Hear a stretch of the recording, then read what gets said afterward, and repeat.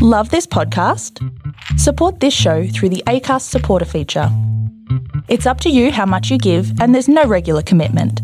Just hit the link in the show description to support now. Hiring for your small business? If you're not looking for professionals on LinkedIn, you're looking in the wrong place. That's like looking for your car keys in a fish tank. LinkedIn helps you hire professionals you can't find anywhere else, even those who aren't actively searching for a new job but might be open to the perfect role. In a given month, over 70% of LinkedIn users don't even visit other leading job sites. So start looking in the right place. With LinkedIn, you can hire professionals like a professional. Post your free job on linkedin.com/people today. G'day. The Story Chunder Insta Live will be starting in 10, 9, 8, 7, 6, 5, 4, 3, 2, 1, if anybody's here.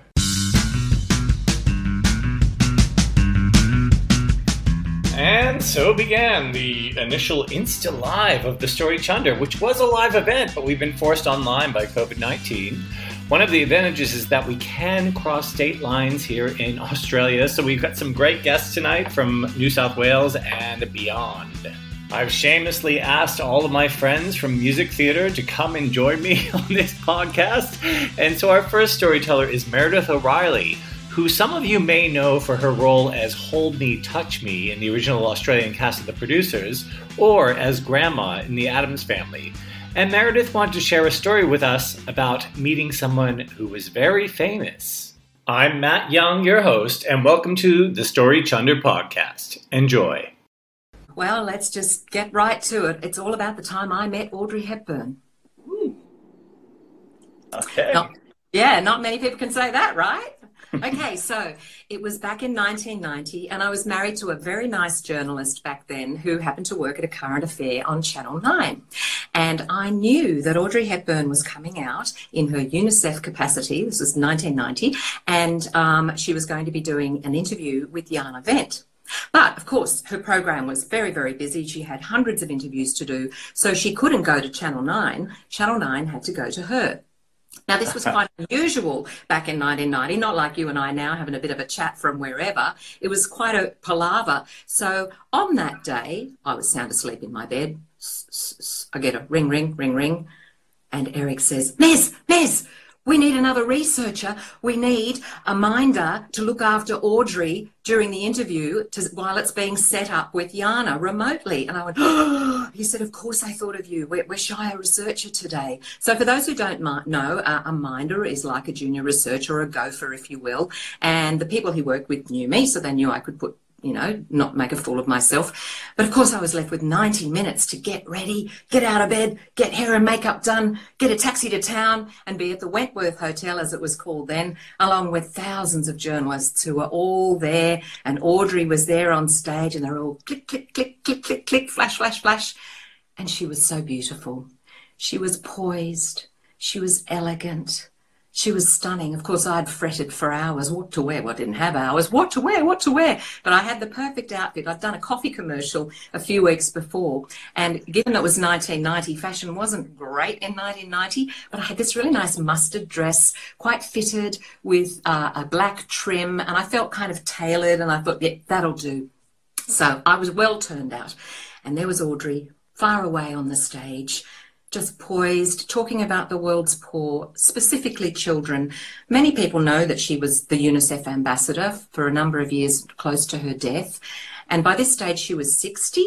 And the real reason that she wanted to be a UNICEF ambassador was because she herself was starved and deprived during World War II. Her father famously left off to hang out with the Nazis, leaving her aristocratic Dutch mother and her stranded on holidays in Amsterdam, and then all the borders closed. So she was really starved during World War II, and it had a lifelong effect on her. Part of that effect was she was always skinny, but she also had an empathy with anyone who was hungry in the world. So UNICEF was a natural fit. Anywho, she finishes the big press conference, and then the publicist hands Audrey over to me. And of course, well, I didn't touch her or anything. It wasn't quite like that. But I was introduced and I said, hello, Miss Hepburn. I'm going to be taking you upstairs to the Channel 9 studio that they've set up in one of the other hotel rooms. Yes, that's very nice. Thank you, Meredith. And we walked towards the lift. So we got into the lift and she looked a little bit tense, a little bit like she didn't really know me and a bit unsure about what was going on. And out of the corner of my eye, I saw a tall, dark figure. And then a great big hairy paw went into the back of her hand. Without her even turning, she visibly relaxed and she just looked at peace. And that was the big hairy paw of her partner of many years by that stage. 10 years they'd already been together, Robert Walders, who would stay with her till her death a few years later of colon cancer. And so once she'd kind of ascertained he was in the lift too, she just chilled out, relaxed, was all pretty cool. And then he got off, presumably on their floor of the hotel or whatever, and went, and I took her up for the interview. It was hysterical. We stepped out of the interview and the first thing she said was, I'm starving, are there any sandwiches? And I was like, yes, we have sandwiches and we have tea and we have coffee. It's all laid out for you. And she said, oh, great. And where's the ladies' room? So there I am taking Audrey Hepburn to the ladies' room, which was semi-private down a hallway. And I'm waiting outside, not listening, of course, thinking, oh, my God, I'm outside the ladies' room and Audrey's inside. And she came out and I led her to the sandwiches, handed her a plate and a serviette. Of course, I wasn't going to choose her food. She knew what she wanted to eat. And then we waited for the sound engineer to be set up, the soundy and the cameraman. And then Jana's face came up. And then they did the interview and it was lovely. And you did feel like they were talking one-on-one, which was, you know, the ruse. And then after it was over, I was just standing at the back of the room. And then I had to thank Miss Hepburn and hand her back to the publicist. But she was so beautiful and she was so serene. At 60, she had just a few fine lines on her face, completely natural, beautiful cream Chanel suit, little tan pumps. I did notice that her feet did look big. All her life, she thought, my feet are too big, even though they were size 7.5. But because they were so skinny, they did look quite big. But the thing I really remember about that is that relationship that just made her relax, feel comforted, protected. He was a big, tall, handsome man. He was an actor, a Dutch actor in TV shows, not widely well known, but they stayed together and he was with her at her death. And I thought to myself, I think everyone deserves a relationship like that, to be wrapped in that kind of love and comfort and just know that that person's looking out for you for the rest of your life. I wish everyone out there that. I wish it for me. So if there's a Robert Walders out there, hi. You can be hairy or not hairy. I don't care. And that's my Audrey story. Thank you, Meredith. And that was quite a story. And we then went on to reminisce about us both meeting Mel Brooks when we did The Producers, but that's a story for another time. Which brings us to New York City, where our next guest, Becky Ho, is a professional actor and a grad student at Columbia University. And Becky wanted to share some tips about when you take movement class as an actor. Great, yeah. So I moved to New York City 2 years ago to attend this really prestigious acting school. That's the alma mater of like Danny DeVito, Paul Rudd, Robert Redford, Grace Kelly, really great actors. And I was like, this is it. This is my time. I'm in New York City. I'm living the dream. This is the place where I learned to become an actor and I learned the craft. And this is the place I'll learn how to be able to transform myself into any character that I want to. And to the school's credit, I did learn those abilities. But some of the methods to get there, I have a lot of questions about, because what no one tells you when you sign up for an acting school or get in is what acting school is actually like. So, I mean, like any school, we took a variety of subjects: acting, scene study, voice and speech, all of which I loved. I have questions about the movement subject that we took, and I'm going to talk a little bit my relationship with movement. So, as you've already said, I have been dancing my whole life. I started dancing when I was 2 years old, and I don't want to like toot my own horn or anything, but I always thought I was pretty good at it. I had a natural kind of ability. So when I found out that there was going to be this movement subject at this acting school, I was like, amazing. This is this is great. This is going to be, you know what? This is going to be the subject that I'm known for. This is going to be like my thing. And this is going to be the breeze subject, the one that I don't even need to think about. So, and then it turns out that my movement is going to be the first ever class I take at acting school. So I'm like, amazing. Let's start this thing off with a bang. So it gets to the first day, we're all waiting outside the classroom, and I'm kind of stretching and warming up in the waiting area, kind of showing off a little bit because I could. And I was doing like splits all ways. I was so excited. We get into the classroom, everyone's a little bit nervous, a little bit excited. And then the teacher walks in and you can hear a pin drop. Now, my teacher, I don't know if you know Harry Potter, but my teacher kind of gives off major Professor Trelawney vibes. She has these like really wide eyes that get even wider when she gets really into something. And she has this kind of like mystical put on quality that's honestly a little bit creepy and a little bit disconcerting.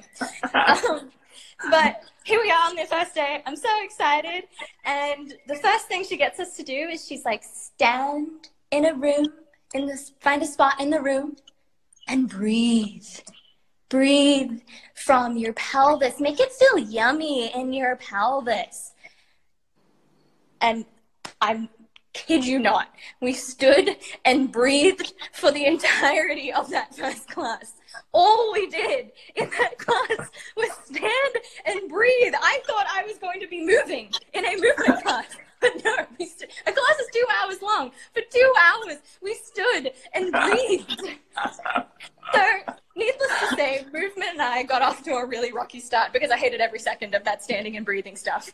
So, finally, when we were allowed to move, we moved on to this thing called the neutral mask, where you kind of put on this it's like a blank mask. And because of that, you clearly don't have any facial expressions anymore. You're not allowed to talk. And the only way to express yourself is through your body. So I was like, okay, I really didn't like that standing and breathing stuff, but maybe this mask stuff will be the thing that I'm great at. Expressing yourself through your body. That's all I've done for like my whole life. This is going to be the thing. So I get like a little bit optimistic about this whole new mask thing that we were doing. And our teacher says she's going to put us through this scenario. And I was like, okay. And then I hear the mask goes to sleep. So I was like, great, I'm exhausted from standing and breathing. Let's take a quick nap. So I'm lying there on the ground, and then I hear the mask wakes up on the beach for the first time. And I start to actually get like really into it. I'm like, yeah, okay.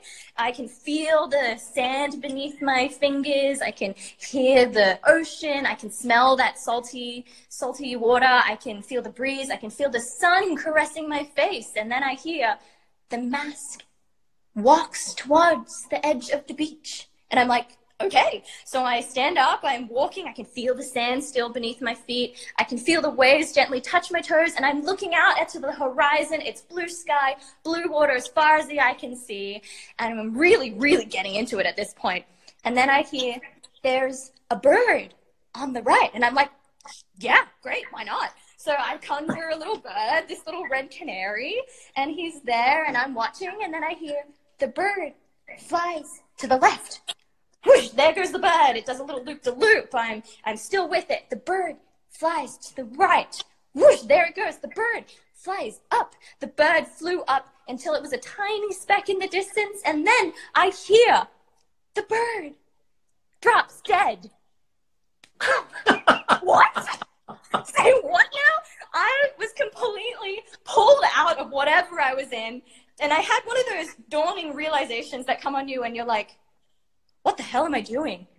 Like, what? This is insane. This is insanity. This is ridiculous. And like, I seem to be the only one who's clocked that because everyone else around me is like crying over this dead bird. I'm like, everybody, you do realize this is ridiculous. This cannot be happening. So I just like, and I'm in this mask, so I just like blankly stare at my teacher, and she calmly stares back at me. And because this scenario is not done yet, she looks at me and says, the bird wakes up. And I'm like, great, this thing is still going. And she's like staring, and I think she's clocked that I'm like so done by this point. And she's looking at me, she's like, yeah, the bird died. The bird fucking died and fucking came back to life. It's a big deal. And I'm like, okay. And because I still have to participate in this thing, I'm like swatting away at this dead zombie bird that's just resurrected itself in front of me. And I think she notices that I'm about to like lose it. So she's like, the bird flies away. And I'm like, yeah, see ya. Peace out, birds. See you never. I'm done. And that's my story. Wow. And I said, have you ever seen a Chorus Line, which is a show that I did in the States in the 1990s? I was like, it sounds like Morales and, you know, Mr. Carp and his be an ice cream cone, be a bobsled. But this is what we go through as actors. So if you think we're crazy, this is why. Now our next story is Chloe Thiel, who strangely enough was a dance student with Becky Ho here in Brisbane, but takes us from New York to London, where Chloe has been studying at the Lane School of Drama. And here is Chloe's story. Oh, and I should have said it earlier, but I didn't. But the theme for this week's stories was relationships. Enjoy. As a young girl, late teenager, I know what you're all thinking. You're probably going, oh no, here she comes with some horrible breakup story or some relationship that's turned bad, but I'm just going to be blunt and I'm going to say that's not where the story is going at all. So, I had like the most exciting moment of my life in June 2019. I found out that I was accepted onto one of the most amazing, like, London colleges, one of the top 5, and I was accepted onto their 3-year course, and I was so excited, couldn't wait to start. So in like less than 2 months, which isn't that long like the time, I had to pack my life into a suitcase and move halfway across the world and leave my actual family in hopes to create like a new second family as a Laney, which was quite exciting. Yeah, so my studies commenced in September, and things are going like really great for me. I gained like new friendships, I networked with some amazing industry professionals, and life at Lane was like everything I hoped it could be. Like I was working really hard, I was just living the dream, yeah. We had just finished our like major college assessments, and then we heard the awful news that the major virus had hit China hard, and I was like, oh, that's devastating. But like being a teenager, I never stopped to think about how this would affect me. So I was like, oh, okay, I'll keep going on as normal. And things were fine. Then after like a few weeks, it was like, okay, no, this is not fine. We're going to get affected by this. And then all of a sudden, like, colleges were closing. And then, I don't know, we ended up starting to like make this weird college bingo thing. So we were like marking off each college that independently like closed their doors, and like it just became like this massive thing. And yeah, everyone was getting devastated, like local students, international students. It was quite crazy. But I was still positive, which is weird because Lane still kept soldiering on.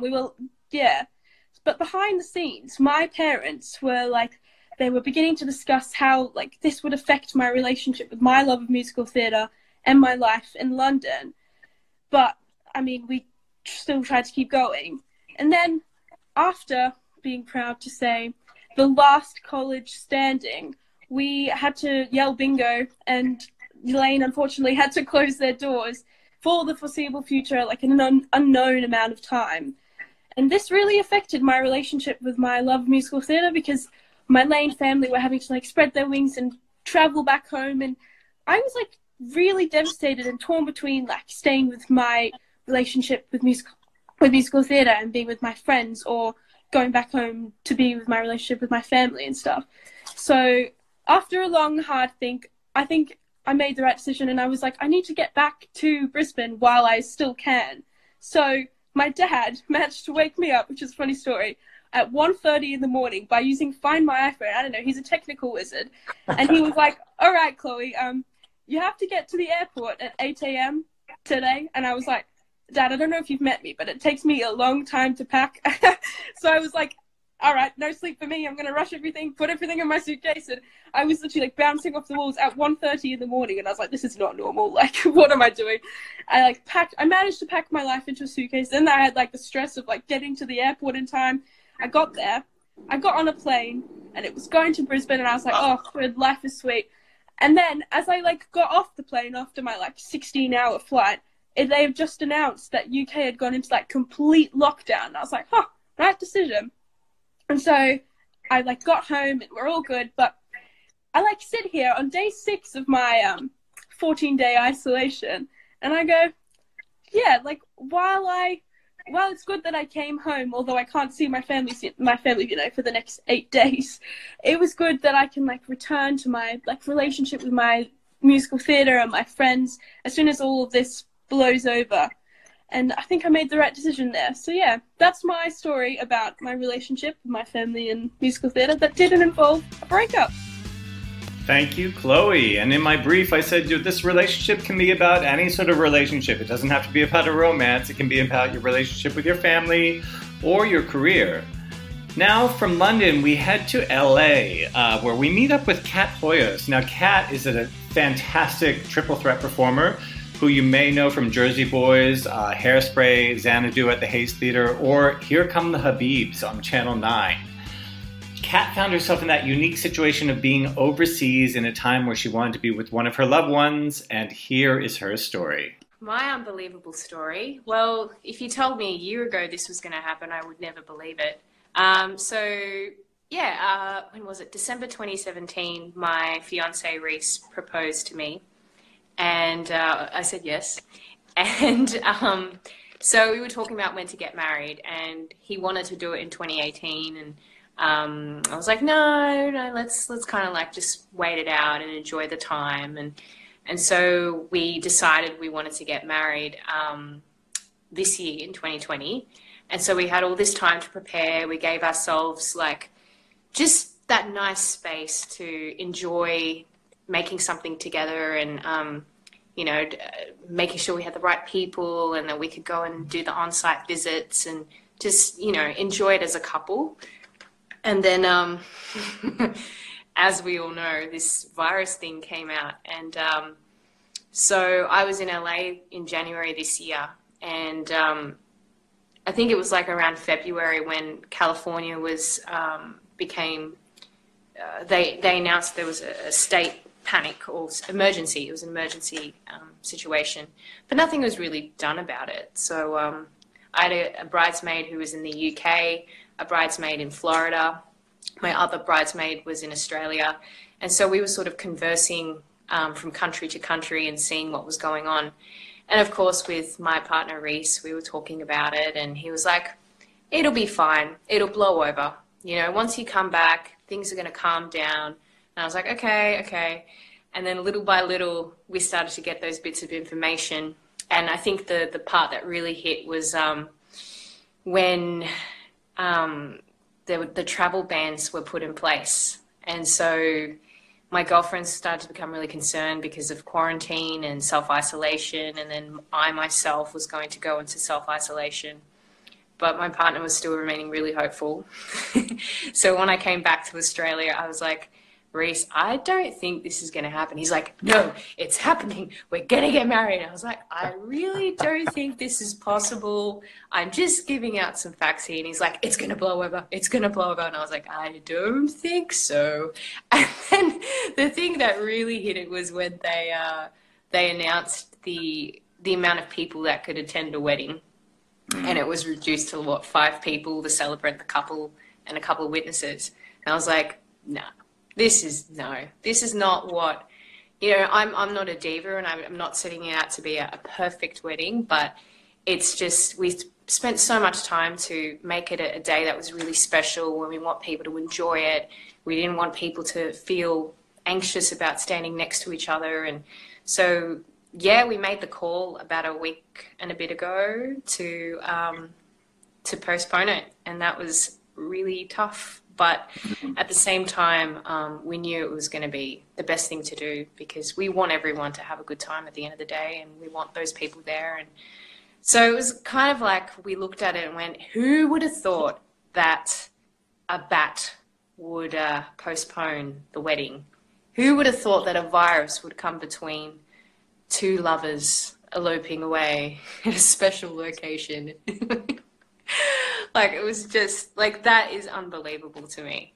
That we right now are in this situation of not even being able to talk to people face to face 2 people or more. There's all these 1.5 meter restrictions and takeaway only, and people's jobs are lost, and people can't travel and they have to self-isolate. It is like something out of a movie that we would never think would happen in our lives, and here we are.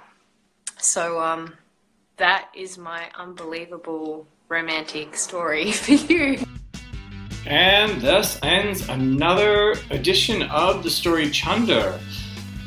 Wow, some incredible stories. Thank you for people from all over the world who are now back in Brisbane or Sydney for sharing your stories. If you like what you hear, we do actually have a Patreon, so please go on over there.